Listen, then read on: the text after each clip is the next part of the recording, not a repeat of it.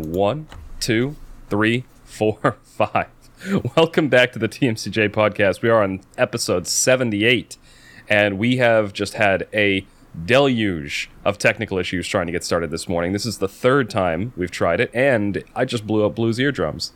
Blew out, straight out. I'm just glad it wasn't me having the technical issues for a change, because it's always me normally.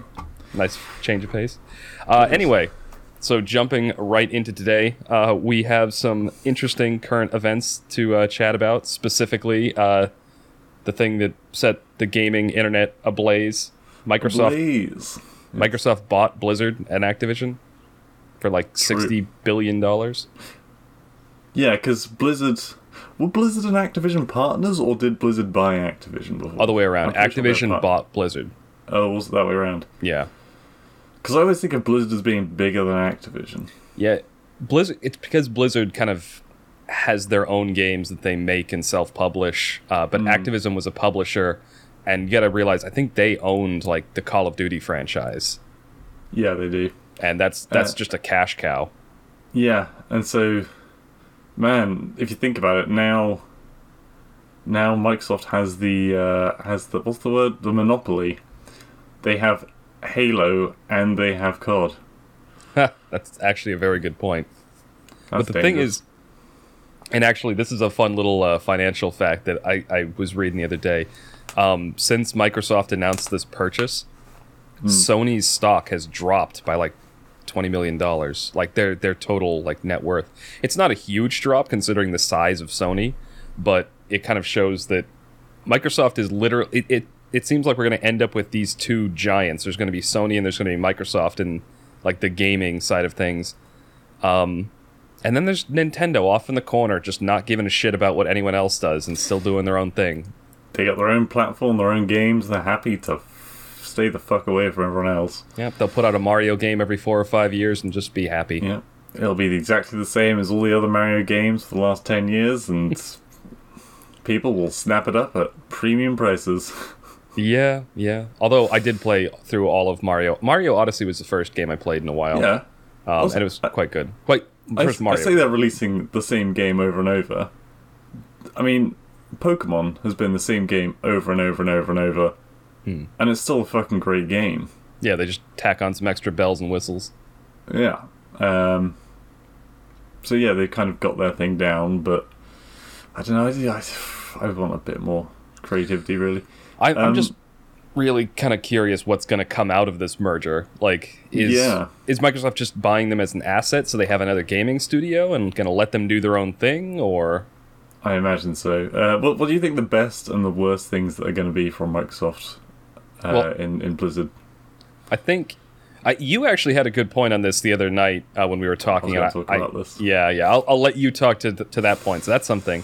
I'm hopeful and fearful that there might be something more with StarCraft. Because StarCraft, I still love playing it. It's still got a very, very active player base. It's not, growing.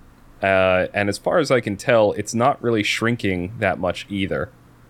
Like, whenever I log in, I can usually find a game within a couple minutes. And not even that. Like, if I'm playing, like, 1v1, I'm in a game in less than a minute. But it isn't nearly as on fire as it used to be. So if Microsoft can maybe do some other stuff in the StarCraft universe, maybe potentially light a fire under somebody's ass to make a StarCraft 3, I'd be happy. I was going to say, do you think there's ever going to be a StarCraft 3? I honestly don't know where they would go with the story anymore, because I'm currently, when I just as a side thing, streaming the entirety of the StarCraft 2 campaign, and I'm on the Protoss campaign, which is the very last one. And spoiler alert, at the end of that campaign, you fight what is essentially a fucking Lovecraftian elder god that is going to end the universe and created all life and blah blah blah. And where do you go after that? You've already made your armies powerful enough to blow up God. What now? I'll tell you what happens after that. You have a big fucking time warp event episode, and it reverts you back to the beginning when tools were primitive, and there's a new bigger threat that's jumping around in space and time to destroy them from so they'd stop them from killing the Elder God in the second game. Nice. That's where it's gonna fucking go. Yeah, that works. I'd love to kill Doctor Who with a Zergling. Yeah. That reminds me. You need to get that Zergling mount. Yes, on Heart of the. So, Here's the Storm. I wanted to say Heart of the Swarm. They really fucked those acronyms. Technically, it is Swarm. This is something stupid that Blizzard did with these two games. The second expansion in StarCraft 2 is Heart of the Swarm, and then their MOBA is Heroes of the Storm, and they're both called HOTS. Yep. So when I was looking up how to spectate Heroes of the Storm the other day, I was getting Heart of the Swarm spectating. But yes, Heroes of the Storm, that's what I want to talk about, because this is the one game that I play from Blizzard, really. I occasionally dabble in Overwatch, even less in StarCraft 2, personally. But Heroes of the Storm, they could bring so much to that game very easily, I feel like. Unless the code is, like, really fucking shittily been written and they just fired all of their developers because maybe they were all touching women. They're, like, fuck, imagine, like, you're going down mid with Reyna or what, oh, probably not mid, but, and then on the other team, they've got fucking Master Chief coming towards you. Oh my god. That would How fucking cool would that be? It'd be bananas, but it would be amazing. Well, I'd just have a new main, is what would happen. Yeah. In that game. And then Minecraft Steve comes out of the woods. Yeah, it's funny you mentioned well, it's not funny, but the controversies that Blizzard had. I'm kind of wondering if, because their stock tanked after that. They had to fire a lot of key people, and the people who did get to stay there are being harassed and tortured by activists. So I think that Microsoft saw an opportunity to, like, oh, this is a really big name company. They got a lot of popular franchises. They got a lot of hardcore fans. And they're cheap as fuck right now. Exactly. So this is our opportunity to go in there, snatch them up, get a nice big asset that we can use. Because, I mean, it's the best of both worlds in that they are taking the actual property, which has all the value, and they are getting rid of all of the crappy people that have been fucking it for the past few years. Don't get me wrong, there's some really good people working at Blizzard, and those people I'm pretty sure are still there, or if they haven't quit, which I can understand. Yeah, best of both worlds. Everyone's happy. The consumers are happy because, whatever his name, Bobby Kotick's not in charge anymore. I don't know. I don't think that guy he was the CEO, wasn't he? Yeah. Yeah, I don't think... I didn't really think there was a problem with that guy. Like, the problem was with... Apparently he's very sketchy. So are most nerds. Like... Oh, this guy... I don't think he's not the nerd type. He's the businessman. Oh, okay. More than anything. I don't know, but I thought he was with the company from the beginning. I don't know how we're kind of speculating at this point, but I don't know. Blizzard, I really do hope that Microsoft kind of helps them, like, refocus on actually making good games. The old values. Because they made some really weird decisions, like artistic decisions with some of their more recent stuff. Yeah, they used to be, like, front runners in the graphic. Like, StarCraft 2, those animations for the time were the head of the game. Oh, yeah. Like, nothing beat them. It was a gorgeous RTS, and then all the pro players played on the lowest settings, so they didn't have all the graphical stuff getting in their way. True, but for the most part, the majority of people will want to see it in full glory. And these days, you're seeing World of Warcraft animations coming out, and they look like absolute trash. Like, fans have been making their own equivalents of the same cutscenes, and they look so much nicer, and they've been done in half the time with half the people.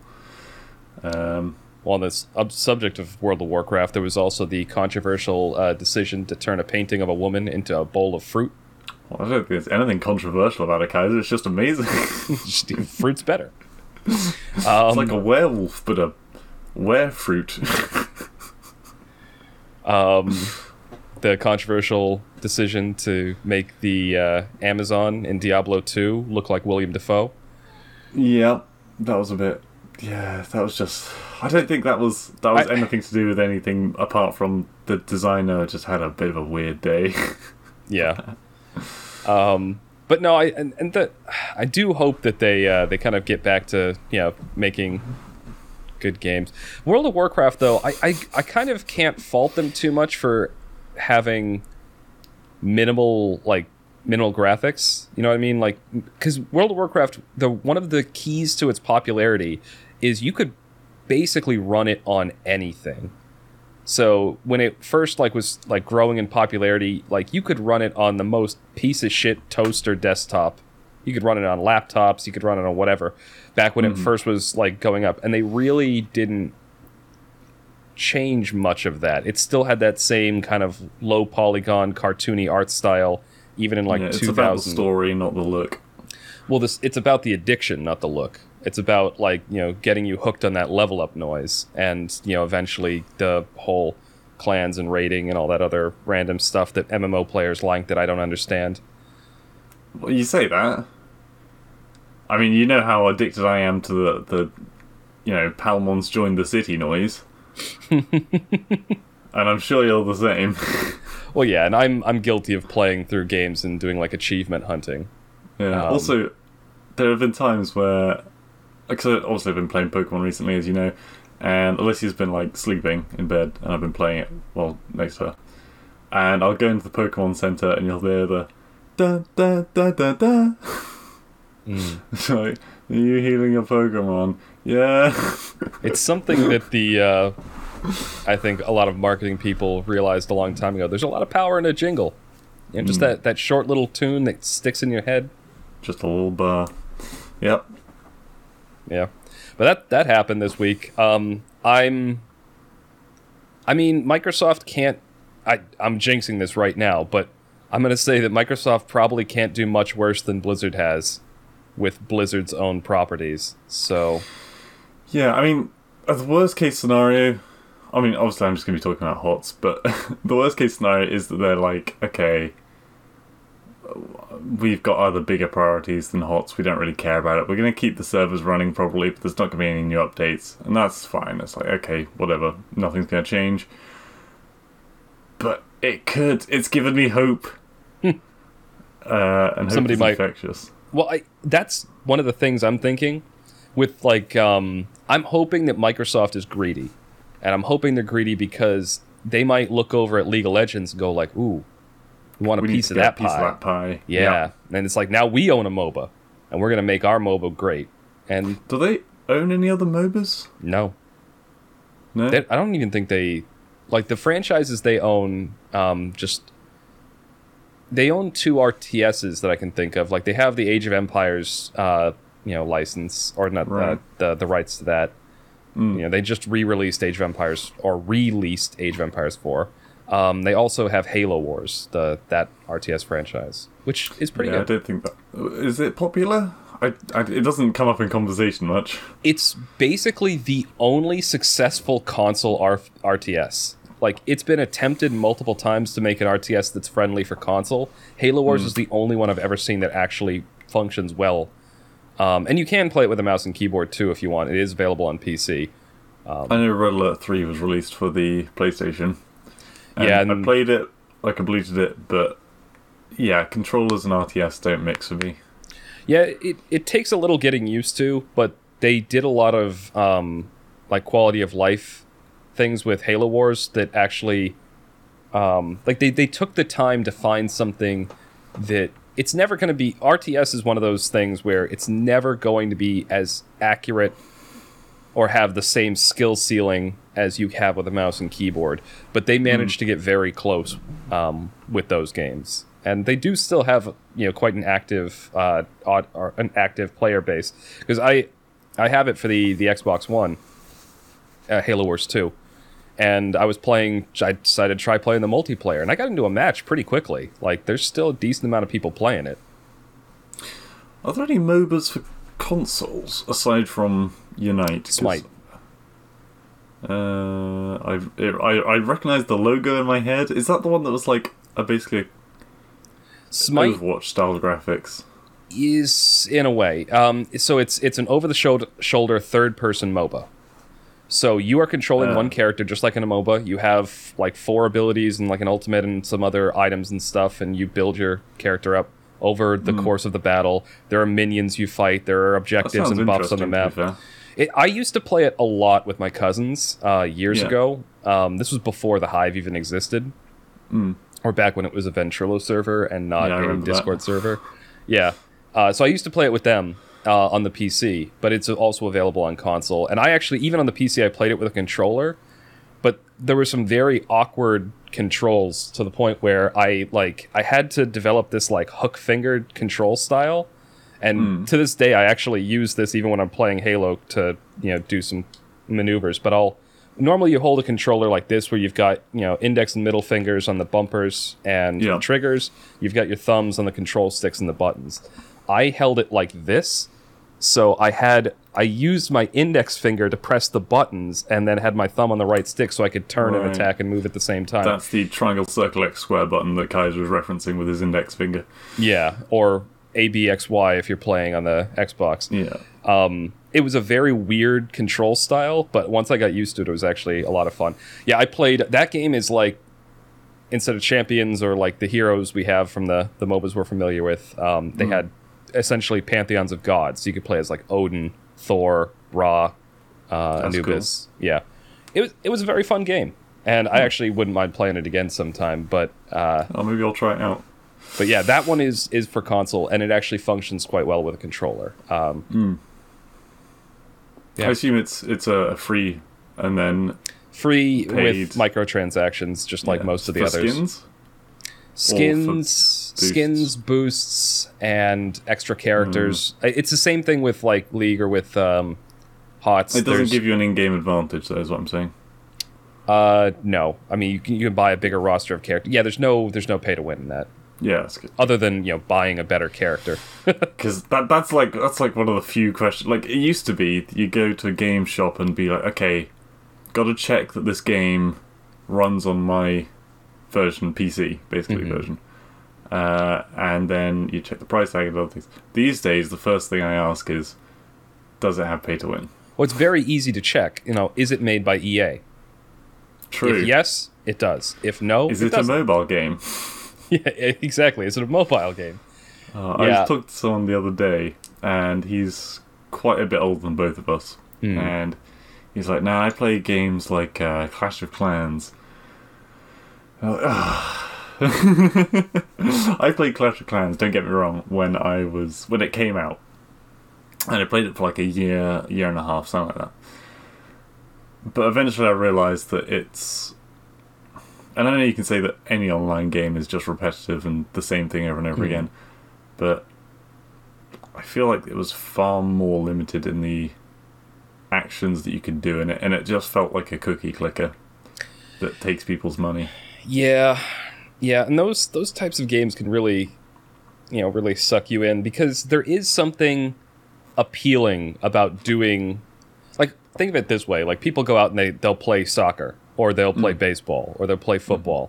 And that game is pretty much the same every time, but it's still satisfying to play the game. Because the overall game is the same, but what occurs in it is different every time. And it's a way to test yourself and challenge yourself. And I think that's where the appeal in a lot of competitive gaming comes in. Yes, you're playing the same thing with the same parameters, but... Yeah. And you can get overwhelmingly either positive or negative things happening. Like in Clash of Clans, the most negative thing that can happen is that you can, your army dies and you just rebuild it for the next day. In, let's say, hockey, you get a puck in the face, you're in hospital for like a month, or like you do an amazing run in rugby where you get the ball, sprint the entire length of the pitch with the entire enemy team on your heels, and then fucking dive across the line, and it's just it's very sad. Yeah, no, I used to play well, I didn't. My dad used to be a hockey player.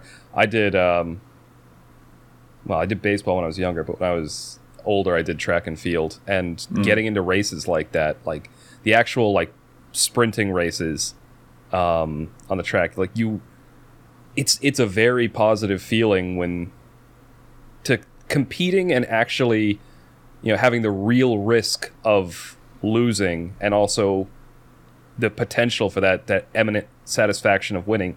It's a very powerful emotion for people. Yeah, especially because there's like crowds generally around these pitches, and you can feel the support around you, or the people like gripping the edge of their fucking seats. I will say that one thing, and I think this was the first time that my parents really comprehended like the appeal in competitive gaming, because it sounded like kind of an oxymoron to them until I was showing them like it was either a StarCraft tournament in Korea or a league tournament. And it was like because your parents are both pretty competitive. Well, yeah, and you see stadiums of people, cheering on these people on a computer, and then it's on the screen, and you got people calling it out, and it has all the familiar trappings that you would expect with a sporting event. And it was that was when it kind of clicked. Warm. Hey, some sports are done inside, like Highlight. Like what? Have you never heard of Highlight? No, never heard of it. It's a fairly obscure sport. It was big in like Mexico and South America, and it made a few inroads in the 60s and 70s into the US, particularly in the... What do you do? So there's a like a hoop or a net or something, and you have these gloves called a fronton, I think it is, and it's like this basic giant cup, and there's a ball, and then they use that cup to like whip the ball, and you have to like whip it through the hoop and pass it to each other by catching it with this thing. Are those with the like... That's the one that kind of looks like hockey, but with like net sticks things. No, you're thinking of lacrosse. That's a different game. But so with the lacrosse, you're actually holding a stick, but you're still flinging a similar ball. With Highlight, you've got like basically it's like a glove, gauntlet. Yeah. It's a gauntlet that has like this long curved thing coming off of the knuckles. That sounds awesome. It is, and it's really cool to watch. It's also terrifying because if one of those balls catches you in the face, you're fucked. Yeah, that's what any sport with a really like hard ball. Nope, I'm good. We used to play. I'd rather play rugby. We used to play racquetball in not racket. I think no. Is it racquetball? What's the one where you're inside like a giant cube and you're like slamming a wall off the back? Squash. We used to play squash a lot in college because we found out they had squash courts in our college gym. Squash is quite fun. Yeah, and because it's a fucking nerdy engineering school, no one ever rented them out. So we usually we'd like reserve them and we'd just play in there for like a few hours. Yeah, great to get fucking tension out. It's like the equivalent of punching someone. Well, yeah, it also hurts like hell when one of those things hits you. Yeah. Well, I say that. It hurts like hell for hitting you. It just stings if it like catches you in most of the body. I gotta... So... We had this. We weren't trying to do this, but I was in there with like three or four of my friends, and my friend Will. Like we went to serve. It's like, okay, serve it. It bounces off the wall, catches him right in the chest. Yeah. And then it was like unintentional. Like sorry. Hold on. All right, gave it to someone else. They served it, slammed it off the back wall, caught him right in the nuts. And it happened like 3 times in a row, and it was all by accident. Like it was just really shitty luck on his part. Why did he fucking stand behind someone? Like by the end of it, like after the third one, he was just on the ground, just going, "Why?" Oh, yeah. I think we've all been there at some point. Oh yeah. Oh, Juan hit me in the throat with a softball. Oof. Wait, softball? Softball's like baseball, but it's huge. Oh, okay. It's basically, and you have to serve it differently and use a different kind of bat. What's the British rounders? Rounders is what you're thinking of. But yeah, softball. He like threw it badly, and it like hit the ground. So he says. Yeah, well, Juan doesn't exactly have great athletic ability. Anyway, but yeah, it hit me in the throat. Yeah. Oh. Fun times. How did we get here from Blizzard? I don't know. I just don't know. Anyway. Alright, that's enough talking about, games and competition. You said you had something you wanted to talk about. Was it a bus story, or...? Oh, yeah. Oh, fuck. Well, it's not much. I had a bad day this week. And it was just one of those days when you have lots of little niggling things that stack up, and by the end you're just spitting blood. Yeah. I started cycling recently, as you know. Mm-hmm. And previous to cycling, I've always been kind of the opinion that there aren't many nice cyclists out there. No, they're typically assholes. And now I understand why. I was on my way home from work, again, after a long day, and it's like pitch black out there because it's winter at the moment. I've also been riding, so I've been riding a bike for about 3 weeks now, and before this, I've basically never ridden a bike in my life. Bicycle. And some tosspots in a car decide to suddenly rev the engine and overtake me on while honking the horn and like waving their fists out of the window and shouting in an attempt to knock me off the bike. And like, that really pisses me off. I don't know about in the UK. I'm pretty sure that's a crime here. It fucking should be. Yeah, it was. Nothing bad happened because I was able. I jumped, but I stayed on and was fine. But goddamn, why you gotta be such a fucking guy? If I had like fallen off my bike, the next car behind them had just run me over. Like, yeah. What kind of heartless moron have you got to be to do something so fucking dangerous? There was story about this. Back when I was in high school, I knew this guy, and I fucking hated him. But I knew him through like another friend. He was just an absolutely awful person. Now, can I say that he's an awful person because he's dead now? Should we not speak ill of the dead? Anyway, he followed this car. He was out with some friends, and he was driving behind this other car, dark road, late at night, and he tailgated them with his bright lights on, like with the fog lights on, and the car went off the road because he couldn't see a turn. And they weren't going that fast. That guy's a cunt. I'm sorry. No, exactly. So he ended up. I heard this story again from one of my other friends because he was in the car with him at the time. And he apparently like panics, like, oh shit, I can't go to jail. And he just sped off. Didn't even check to see if the guy was. Wow. Yeah. So this horrible douche. But to your point, yeah, there's plenty of fucking assholes out there. Fuck that guy. Like, okay, so obviously in the past I've ridden motorbikes and mopeds quite a bit. And yeah, you definitely get people when it's like an icy day or something, and you're riding along, and you're going at max fucking speed because, I mean, it's a moped. It's max speed or nothing. Max speed is like, what, 30, 40 miles an hour? I think I got up to 70 at one point. On a dual carriageway with the wind behind me. And yeah, some people, they're like, oh, a motorbike, they're doing it. It's like they think that I do it just to piss other people off. And it's like, moped is the first like motorized vehicle that you can really ride in England. So I was like 16. So a 16-year-old kid trying to just get to his job or school or whatever. And yeah, they tailgate you. If you're coming up to some traffic lights, they'll wind down the window and give you abuse because you're not driving at above the speed limit, because I basically always did the speed limit. Yeah.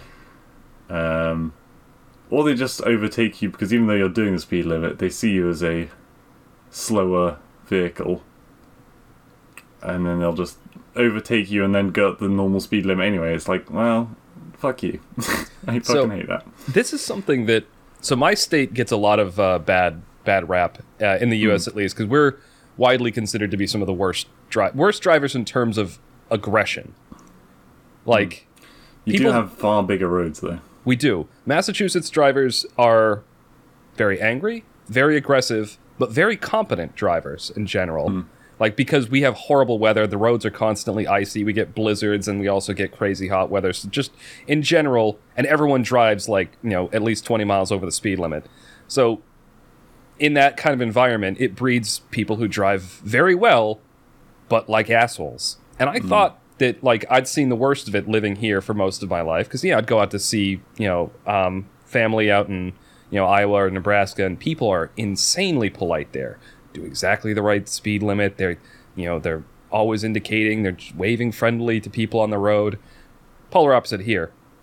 I thought I'd seen the worst of it here until I started driving in Europe for work. Jesus Christ. I had not seen the... First of all, the UK, you guys, your roads are like half our size and you guys drive twice as fast. It's crazy over there. Yeah. But the king prize for the most aggressive asshole drivers, France was bad for town driving. Okay. So when I was just in France and I was driving just around the inner city and everything like that, that was harrowing. Because people would go like, they'd literally have 100 meters to drive. And they'd get up to like easily 50 miles an hour in that space and then just immediately stop. Yeah. And there's pedestrians, there's bikes and whatever, and I was just... That was harrowing. But no, highway driving is what I was thinking of. And the worst I've seen for that is Belgium. Really? I don't know what is going on in Belgium. Because it can't just say Dutch in general, because I also drove in the Netherlands, and that wasn't too bad. But Belgium, like, I was on the highway, and the speed limit was like 90 kilometers an hour. So something like 55 miles an hour. Okay. Wait, highway at 55 miles per hour? That's nothing. Yeah, well, exactly. I was going about 115, 120 kph, which is closer to like 70 miles an hour. Okay. And I was the slowest person on the road. Like, people were easily doubling the speed limit and then like honking at me, pulling around me. I was like, I got to speed up, like, because Jesus. I'm going to get run off the road by these crazy people. Yeah. And I guess they don't have speed cameras, and I don't know if their cops don't care or whatever, but I never saw a single police officer on that highway, and people were driving like fucking maniacs. Jesus. And that's I'm just talking about like, European and US. That's not even, because I've also been in India and Dominican Republic, and they have a very similar kind of chaotic driving style where everyone beeps every 5 seconds. Yeah. It's just because everyone just makes up their own lane, so they just kind of beep as a form of echolocation to make sure they don't crash into each other. Yeah, jeez.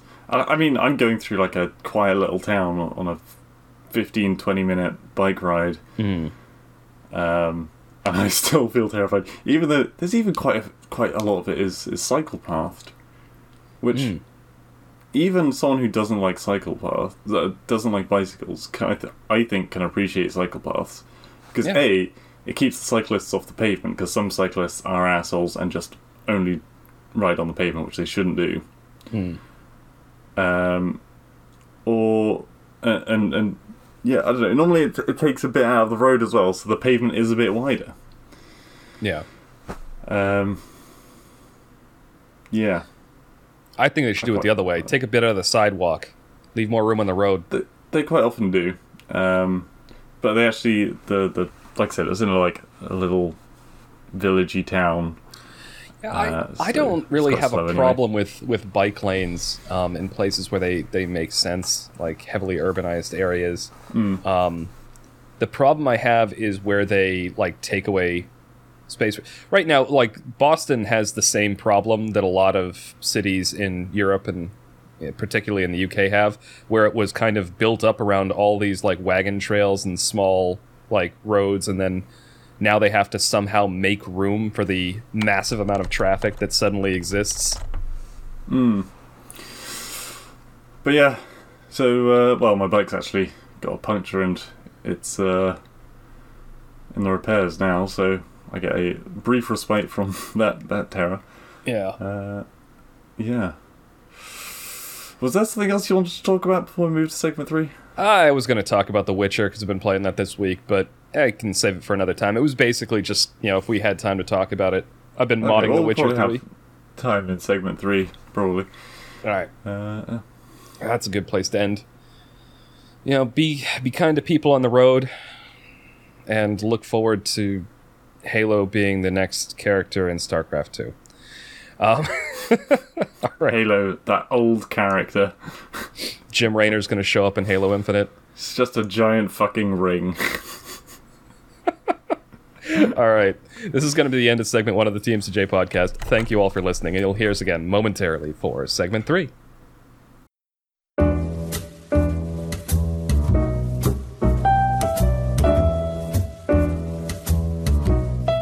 Welcome back to the TMCJ podcast. We are on segment 3, our wildcard segment, and this week we are back to an old game that we do enjoy, but we stopped for a while because we were running out of ideas.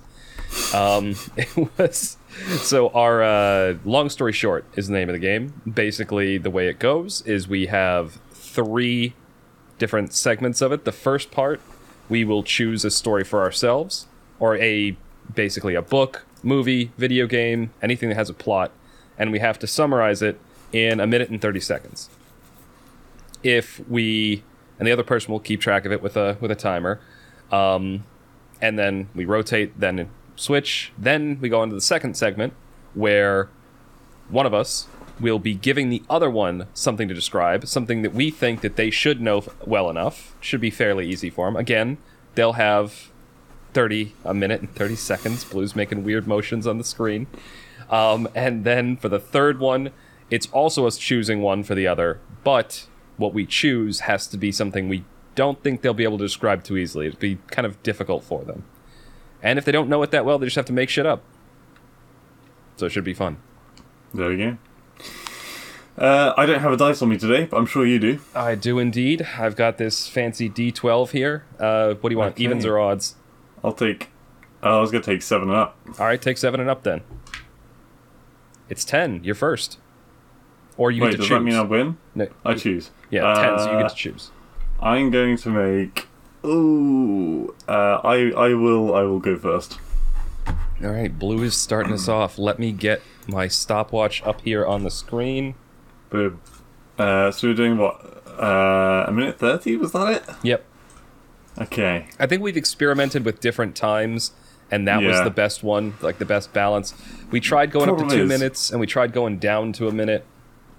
But yeah, we used the timer for so many different segment 3 sections that we just forget which ones are which. Yeah, but I think this was the one we had the most consistent success with. Minute 30. Yes. All right, are you ready? What are you doing to be describing?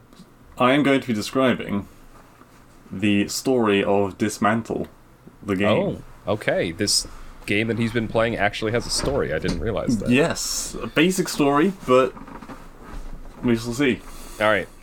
Start in 5, 4, 3, 2, 1, go.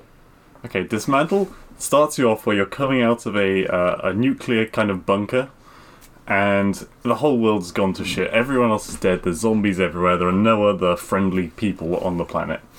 And you start off in this little, like, walled-in area with a few houses, and you need to clear away. As you go, you need to upgrade your stuff so you can destroy more stuff to get materials to make better stuff. And you kill some zombies to get out of the initial closed-in area, and that's when the game properly starts. So your goal is to escape the island, because it seems that the contagion, this virus, is only on this island. So you try and get to this, like, escape pod, which the military have behind some locked doors.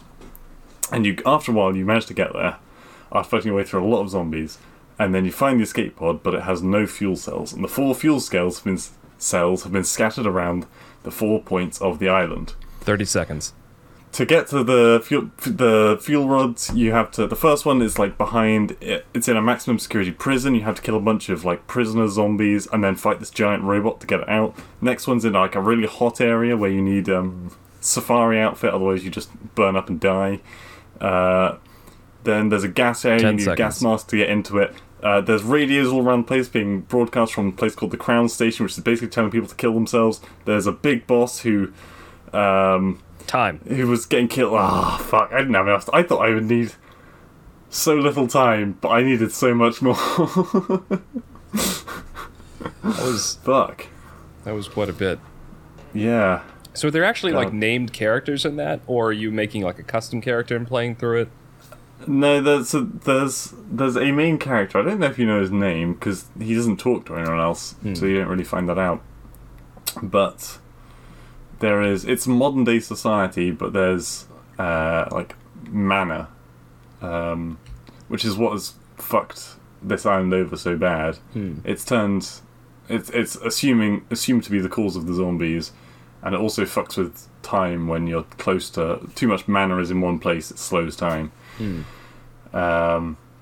And there's one person who supposedly brought about the mana, the one-armed man, and whoever the council were of humans thought that the one-armed man wasn't helping them enough, so they tried to kill him, and that's when everything went to fuck.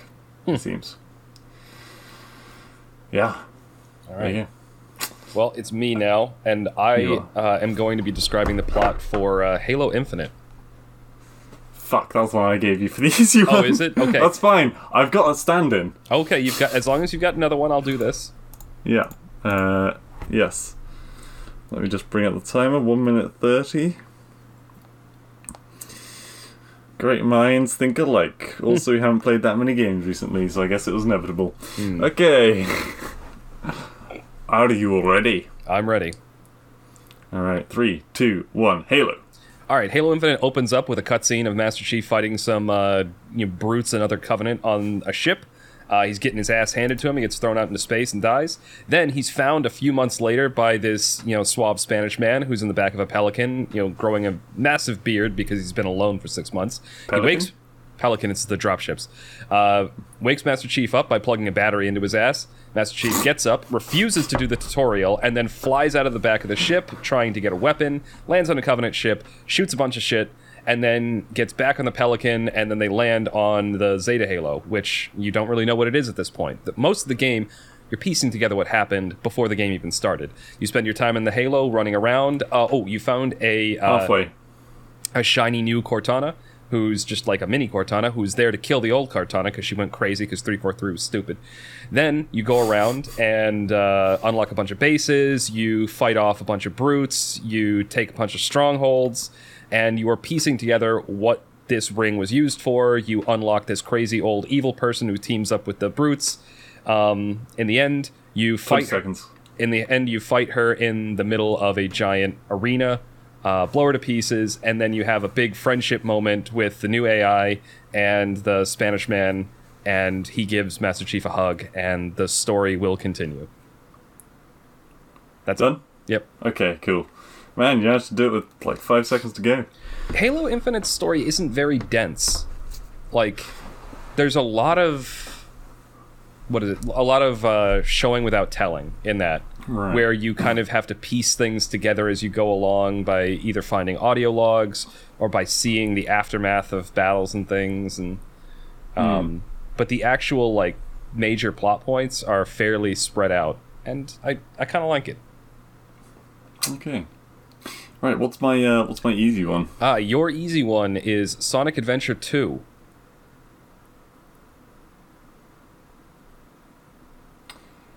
Okay. Yeah. Do you know the plot, or do you just play the Chow Garden? You mean that's not the plot? All right. Okay. You ready? As I'll ever be. Okay, here we go. 5, 4, 3, 2, 1, go. Okay, Sonic Adventure 2 starts with Sonic jumping out of a military aircraft and surfing his way through a city to escape the government, I guess. I don't know why. Because he's being hunted down because a hedgehog that looks a lot like him has been causing a lot of trouble. It turns out that Dr. Eggman has broken into a military facility and broken out this hedgehog called Shadow. Shadow is a big old fucking emo version of Sonic, who's evil, technically. And they... so the police are trying to catch Sonic. At some point, the Master Emerald gets, I think, shattered by Rouge? Or someone? Or Knuckles, maybe, in order to stop Rouge getting it, and so they spend the rest of the game trying to collect the piece of the Master Emerald for themselves. No, the Chaos Emerald. Is the Master Emerald and the Chaos Emerald the same thing? I don't know. Anyway, I'm pretty sure it's the same thing. So, they need to get the gems. Rouge is trying to get Dr. Robotnik, so know that he pays her? Question mark. Knuckles is trying to do it to protect the world? Question mark. Tails is there. I've been playing 15 seconds. Sorry. Then, they go to the desert, they go to a jungle, they go to space, there's a big laser. Then they realise that they released something evil that Dr. Robotnik's father had made, and then they go to Supersonic and Super Shadow to blow up the final flying space evil thing. You hit most of the major plot points. First of all, Chaos Emerald and Master Emerald, very different things. The Master Emerald is it's the Master Emerald, and the Chaos Emeralds are all kind of, linked to it. Don't they combine to make the Master Emerald? No. There are shards of the Master Emerald, because you get this part right. Knuckles destroys it because both Rouge and Eggman are trying to steal it, and he punches it to blow it apart. Yeah. And then he's trying to hunt down the shards for it after that. The Chaos Emeralds are what they need to power this super weapon. They're also what Sonic and Shadow use to become Super Saiyans and blow up the monster thing at the end of the game. Gotcha. But you got the major plot points. Boom. Yeah, I was like, oh yeah, hell yeah, I know lots about this game, and I was like, hang on, actually, yeah, there's a lot of missions that didn't really do anything. Like the whole chasing the president scene is kind of pointless because you were 40 seconds in, and you had basically just described the first mission. Yeah, well, the first mission from both sides, to be fair. Yeah, true. And there's a lot of waffle between the beginning and the end. Yeah, there's a lot of just them kind of faffing around. I mean, yeah. The story's just kind of a supporting structure, and they needed to find... Tails was there. What did Tails do? What did he do, actually? Sonic caught the rocket that was going into space. Tails... Oh, no, wait, that didn't go into space. Go on. Tail broke into the president's motorcade. Yeah, but again, the president didn't actually do anything. No, he didn't. He was just there to be like, look, a big political figure. They're there to raise the stakes. Yeah. Just kind of reminds me of the fucking lawyer game, what's it called? Phoenix Wright? Phoenix Wright, that guy. The blue suit and the black hair that's slicked back. The president is Phoenix Wright in the Sonic game. Yeah, alright. Just fucking shouts people down. It's pretty good. Alright, what's cool. my easy one? Your easy one is going to be the entire Cowboy Bebop series. Okay. That's actually not too hard. Wait, have you watched the anime yet? So I'm just going to spoil shit for you. It's up to you whether you want to do the anime or the TV series. I haven't watched the TV series, and I have no intention to. True. This is my easy one. I'm happy if you do. My memory's shit. Okay. Anime time. Okay. Are you ready? Yep. 3, 2, 1, go. The Cowboy Bebop anime opens up with Spike Spiegel and Jet on their ship, the Bebop. It's quickly established that they're bounty hunters. They're kind of, tough out on their luck because they haven't, they keep messing up and losing money because, they cause a lot of collateral damage when they're trying to chase down the bounty. They go after this one guy who looks like he's going to be worth quite a bit of money. Turns out that he's some ex-syndicate guy who got away with a bunch of drugs, and him and his wife are trying to escape to Mars for a better life. She's pregnant, but she's not really pregnant because she's got a bunch of, stolen drugs in her shirt. That story is basically just establishing it. Next story, you find out how they get the dog. Really not that interesting. Okay. Next story, you find out how they encounter Faye Valentine, the third main character of the story, besides the dog. She's kind of a con artist / confidence person. They meet her in a casino because she gets them mixed up with the person she's supposed to make a drop with. It all goes off and she screws them over and they get away. Then some stuff happens. They meet up with an eccentric 20 seconds. Child genius called Edward, who's actually a girl. They find Faye again and get her recruited onto the ship. They have bunches of shenanigans. Spike's past comes back to bite him when the Syndicate and the Mafia come after him. There's a big confrontation at the end, and Spike and Sephiroth shoot each other. I can't remember his name. I called him Sephiroth. Yeah, it is that. He is very similar, though, isn't he? Yeah, he's got Savage. Vicious. His name is Vicious. Savage is the goofy fucking name they gave Spike in the live-action one. Yes. Yes. I skipped over... No, is it? No, it wasn't. I thought you said it was. I haven't seen it, so I'm going off of what you told me. Vicious and... maybe. Well, whatever it was. Anyway. Yeah, the thing is, there's a middle chunk of the anime, which it's a lot of character development and self-contained plot lines. With a couple... I like that you two did the first half of the time on the first episode. Yeah. Yeah. And I realized, oh shit, I need to, light a fire under it. All right, now for the one that I think you are going to have a hard time with. Okay, can we do some alternate history again? No, actually. I want you to describe for me the plot of Harry Potter. Ooh. You've read the books, haven't you? No. Haven't you? Nope. Okay, so you don't know jack about it. You hate Harry Potter, don't you? No, I don't hate it. I love the movies. I love the movies, but the books... I didn't... Quick tangent here. I didn't start trying to read the books, because I had friends that were obsessed with them. And I didn't start trying to read the books until I was already 18. And so starting with the very first book, which is very much a children's novel, when I was already an adult, was painfully boring. Yeah. And because it moves so slow, and it's such childish writing in that first book. And apparently it does, the books were written and props to J.K. Rowling, because she did a very good job with this. She made the writing in the books mature with the audience that was reading them. So as the people who read the books grew up, then the writing itself got more complicated and dealt with more adult stories. And I thought that was brilliant. I just couldn't... To be fair, what? The ending of the first one was a bit brutal. Yeah, well, so are most children's stories and fairy tales and fables. I grew up watching Disney movies, and in all of those movies, the bad guy gets fucking murdered. Like Beauty and the Beast, Gaston gets thrown off a fucking building.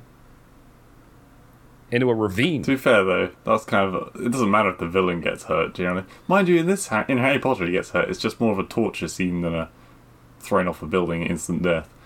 Yeah. I'm just... it's just one of those things where even if it's happening to a villain, it is brutally violent. Yeah. Yeah. That poor troll. Yeah. Anyway, but that's what I want you to describe. Are you ready? Cool. I am ready. All right. 1 minute 30 on the clock, and 5, 4, 3, 2, 1, go. Okay, Harry Potter's adopted by some assholes who keep him in a cupboard under the stairs. One day a big man in a big coat with a big beard comes in and says, "You're a wizard, Harry!" And then Harry's like, "Fuck parents, I'm going off to live in this magical world that the fat man gave me." And so he goes, and the fat man, I think, takes him around this magical city and gives him a special wand. No, not like that. And an inheritance from his real parents, who are dead. And it turns out the scar he has on his forehead was from a murderer wizard trying to kill him as a child and failing because they're an idiot. And so then Harry's taken to a special school. No, he's taken to the Weasleys, where it doesn't matter. They're not important. Their school. He gets attacked by a troll in the ladies' bathroom because he's with his girl. 30 seconds left. Friend. Fuck. He sticks a wand up its nose. There's a chamber where people aren't allowed in. He talks to Hagrid about it, and Hagrid says something that he shouldn't. They go back and use a flute to tame a dog. Then they play a chess match against some knights that want to kill them. Then they catch a flying key. Then they get to a room with a mirror and a man in front of it who's a teacher, but he's also got a face of the evil murderer person on the back. Harry touched the guy, he burns to death in front of them. Go. Yeah. You got to the ending of the first film. Well, yeah, I was halfway through. I was just like, okay, I'll just do the first one. Yeah, I realized that once I said 30 seconds and you started speeding up, it's like, okay, he's just doing the first one, which is fine. I thought I did quite a good. You did good actually. rendition. I Because that's an old film. It is. Now, you were going through quite a bit of the plot points, and there were a few of them that I actually didn't remember. The whole key scene, I forgot about that altogether. But no, I forgot about the floor that ate them. Oh, yeah, and Ron fucking panics, and Hermione has to shoot it with a fucking lightning bolt. Yeah. Why didn't she do it first? I mean... Oh, God. Yeah. Okay, yeah, that was quite good. That was quite enjoyable. Your final one. Yeah, what is my hard one? Your hard one is going to be the first Narnia film. Fuck. I read the books. Have you seen it? Oh no, you've read the books. Oh, well, you're gonna be fine then. I've read Lion, Witch, and the Wardrobe. Yes, that's what I'm talking about. Okay. I've read it, but I haven't read it since I was like 12. Yeah. So that's what I was counting on. Let's see how good my memory is. Okay. We're going back more than 2 decades here. Yeah. Are you ready? 1 second. I hate it, like, before we do these things, we get our things, what we're going to give the other person. And it's only after the thing that I'm like, there's so many things that I could do, and I will not remember them for next time we do this. That's what I'm actually doing, is just as those are popping, I'm like, ooh, I got to jot that down. Yeah. Yeah, because right before we do this segment, just before we start this, I'm stalling, obviously. We struggle to think of just 3 things for each other. And then it's like, oh, why didn't we think of that? Why didn't we think of that? I'm going to spend the rest of the day going like, that would have been better. Anyway. Lion, Witch, and the Wardrobe. All right. Okay. 3, 2, 1. Lions! All right, so these 4 kids, and I don't remember if they're related or not, go off to stay with some family members up in some manor in rural England. They explore this giant old house. Most of the rooms are full of dust and covered in sheets and shit.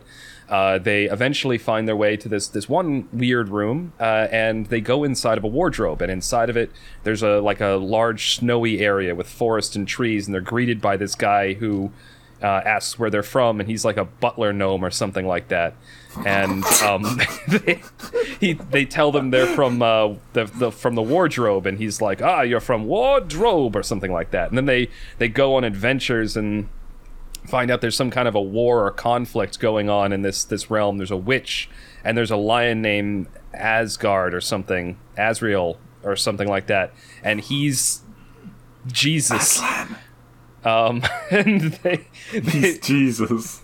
They become warriors and 30 seconds. important people in this world, and they participate in this war against these forces of evil that are threatening the good part of the world. And I think at one point one of them the lion dies, and then he gets resurrected by some noble act that one of the kids. I think one of the kids dies too, because he gets shanked or something like that.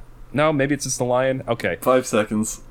Anyway, they all live happily ever after, and then leave the wardrobe and come out like more grown-up people, or something like that. Is that wrong? I remember the early parts of the book very vividly because it had such good imagery in it, and I loved that whole exploring the old house part of it, and so I was really detailed on that. And then Mr. Tumnus the butler gnome. I don't remember what he was. He just, in my mind, he seemed like a butler. It was like the first... He's a goat man. Okay, a goat man, okay. What are they called? A fawn? Oh, a satyr. Satyr, yeah. Okay. I knew he was some kind of, small fantasy creature. I said gnome. I get... So satyr. But, yeah, he comes also, over... What? The fucking... you named the Norse heaven or something, didn't you? Yeah, Asgard is what... Asgard. It's Aslan. Aslan. Oh, fuck. They shaved Aslan in exchange for one of the children. And then they sacrificed Aslan at a stained table, I think. Yeah, I remembered there being there was a big sacrifice involving him. I couldn't remember exactly what though. And I could have sworn one of the kids dies in battle. Oh, but maybe it's just that he got captured. Maybe that's what. Yeah, I think that was it. That might be what I'm thinking of. But they are fighting against the witch, right? And the forces of evil. Well, at first one of the kids is on the witch's side. That snot-nosed guy. Oh yeah, you're right. And I don't know if they mention it in the film or the book, but it's actually meant to be like the train journey at the beginning is meant to be the kids had died and they were going to this magical place. So they're all actually dead from the beginning, technically. Yeah, there's been a lot of since when I read it, it was just like a magical journey as a kid. But yeah, I've seen a lot more people doing like media analysis or referencing it and going like, oh, this is a metaphor for this. Aslan is a metaphor for Jesus. Yeah. And I don't know. Got Norse and Christian. I don't really give a shit about any of the whole symbolism. I'm not one of those people that gets like, ooh, this is a metaphor for this. Ooh, this is a metaphor for this. I'm like, no, I'm just going to watch it and enjoy the story. Yeah, no, the Snow Queen was hot and she had some awesome fucking Minotaur dudes with axes. See, I've never seen the movie. But, yeah, I did really enjoy that book as a kid. And I have this... Father Christmas was in it. I have this habit of, like, when I read something, I will, like, just when I'm reading it, I'll pronounce it differently or mispronounce it particularly because I feel like it has a better sound. Yeah. So, like, when the satyr greets them, there's, like, a dash, and he's like, I see you're from Wardrobe, but I think they say they say, like, where the city that they're from, I thought. It was like Wareham or something, and it's Wareham.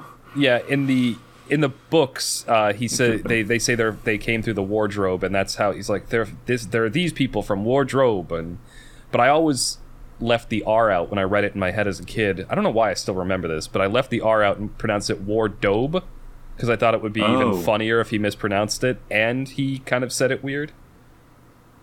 I thought you were going to say wardrobe as opposed to the other R. Yeah, I actually lengthened it and then lost the second R. I don't know. It's just it and I don't know why that still sticks in my head after all these years that was how I read it in my head. Well, weirdly, what sticks in my head is that Turkish Delight. No kid likes Turkish Delight. Turkish Delight's gross. I don't remember because that's how she tempts him into being like the evil witch's minion thing. It was a Turkish Delight, and then I actually was interesting. I saw there was another movie version of it that before the modern one, and I don't know when it came out, but I saw that one as a kid, and I mean it was obviously like crappy special effects, and it was on a VHS tape. Hold on, Waffle, for a second. I want to look this up. Yeah, even in the later films of Narnia, I just never liked the kids, any of them really. Susie wasn't. So the girls weren't too bad. The boys were fucking idiots. But yeah, the girls were a bit cringy at times. Yeah, I wish I could remember. I'm trying to look up when the original movie came out. Yeah. Because that's... I imagine it'd be about 2006. No, I meant the movie I saw, the one on VHS. That one would have been like in probably the 80s. Wait, Narnia? Yeah, here. Sorry for all the dead air. Here it is. The Lion, the Witch, and the Wardrobe. 1988. Oh, Jesus. God, it came out the same year I was born. Yeah, they like... Here, look, it has like all the like the shitty special effects and stuff like that. Oh, it's blurry. Yeah, kind of looks like Wizard of Oz. But they had this one on. It actually had a very Wizard of Oz vibe to it. But I remember renting this movie when I was very young, back when they had like a video rental store. I got it on VHS. I really enjoyed the movie. But yeah, very Wizard of Oz. The first one was good. Well, I haven't seen the modern one. Yeah. So I might have to watch that sometime. Oh. Anyway. Okay. How's your tea? It's actually getting kind of cold. I need more hot I ran out water. of coffee in segment 1. But that being said, because I refilled this with hot water, that's why I'm talking so fast, because I've had 2 pots of black tea, which is way more caffeine than I should ever have. Yeah, I mean, fuck, I was talking so fast during that hot thing. I said, oh, you want to talk about Witcher? Oh, yeah. That'll end us off. It's just one little quick factoid that I found out. We're talking about the game, not the TV series, right? We're talking about the game, specifically Witcher 3. Because I recently beat Witcher 2 for the very first time, because previously I'd beat the first game, I'd beat the third game, I've read all the books, and I saw the first season of the TV show. I hadn't ever beat the second game. I'd gotten like about halfway through it, but the combat in that game was shit. The story was a bit disjointed, but it actually has some pretty interesting plot bits in it, and so I wanted to go back and actually finish it. So I did that. Now I'm playing Witcher 3 again for the first time in years, and this is something I love about CD Projekt Red, and because they also own Good Old Games. They seem to be one of the most consumer-friendly companies that exists in the video game industry, because GOG, all the games are DRM-free, so you don't have to deal with any kind of shitty copy protection program making your computer run like crap. They have very good like refund policies and everything like that. And in The Witcher 3, I found out you can mod the game and it won't disable achievements. So, like, yeah, apparently you can. I looked this up, and it's just they don't care. 'Cause I'm not like modding the game to put anything like in it to make it easier, because the game's already pretty easy. No, I've been playing it with all these new texture mods, all these like updated graphical and lighting settings, and the game was beautiful when it came out, and now it's with all these extra mods on it, it's beautiful for the modern day. Nice. Just been having a lot of fun with that. And I wanted to just again shout out CD Projekt has gotten a lot of flack because of Cyberpunk, which I don't think they deserved. I actually just saw an article about Cyberpunk where apparently there's a mod out there that turns into a bit of a survival game. Wouldn't be too hard. And again, I've seen plenty of mods come out for the game, but I haven't tried modding it myself. But I have beat Cyberpunk 2077 twice already. And I'm waiting for their first big DLC to come out, because with The Witcher 3, like, they released one DLC, which was huge, and then they released a second one, which was like half the size of the original game. Like, it was huge in terms of content and characters and story and all this stuff that you could do. So if they do the same thing for Cyberpunk, that'll be awesome. Anyway, cool. Very positive note to end on. Yeah. All right. Yeah. Any final thoughts? Ready to end it off? See people in 2 weeks. That's a good call. Oh, yeah. Remember, so after this podcast, we're going to the new schedule, which is, it'll be a podcast every 2 weeks. And on the off week, that's when we'll be putting up what used to be segment 2, which will be our like discussion of some kind of piece of media. In this case, the one that's going to be coming up is R. Kelly's Hip Opera Trapped in the Closet Part 1. So look forward to that. Anyway. That is, we have only watched the first part. We're not reading any more than part 1. Yeah, any more than that, and God, we'll be singing. Yeah. All right. This is going to be the end of episode 78 of the TMCJ podcast. Thank you all for listening, and you will hear us again next week. I wonder if there'll be a Candy Crush hero in Heroes of the Storm.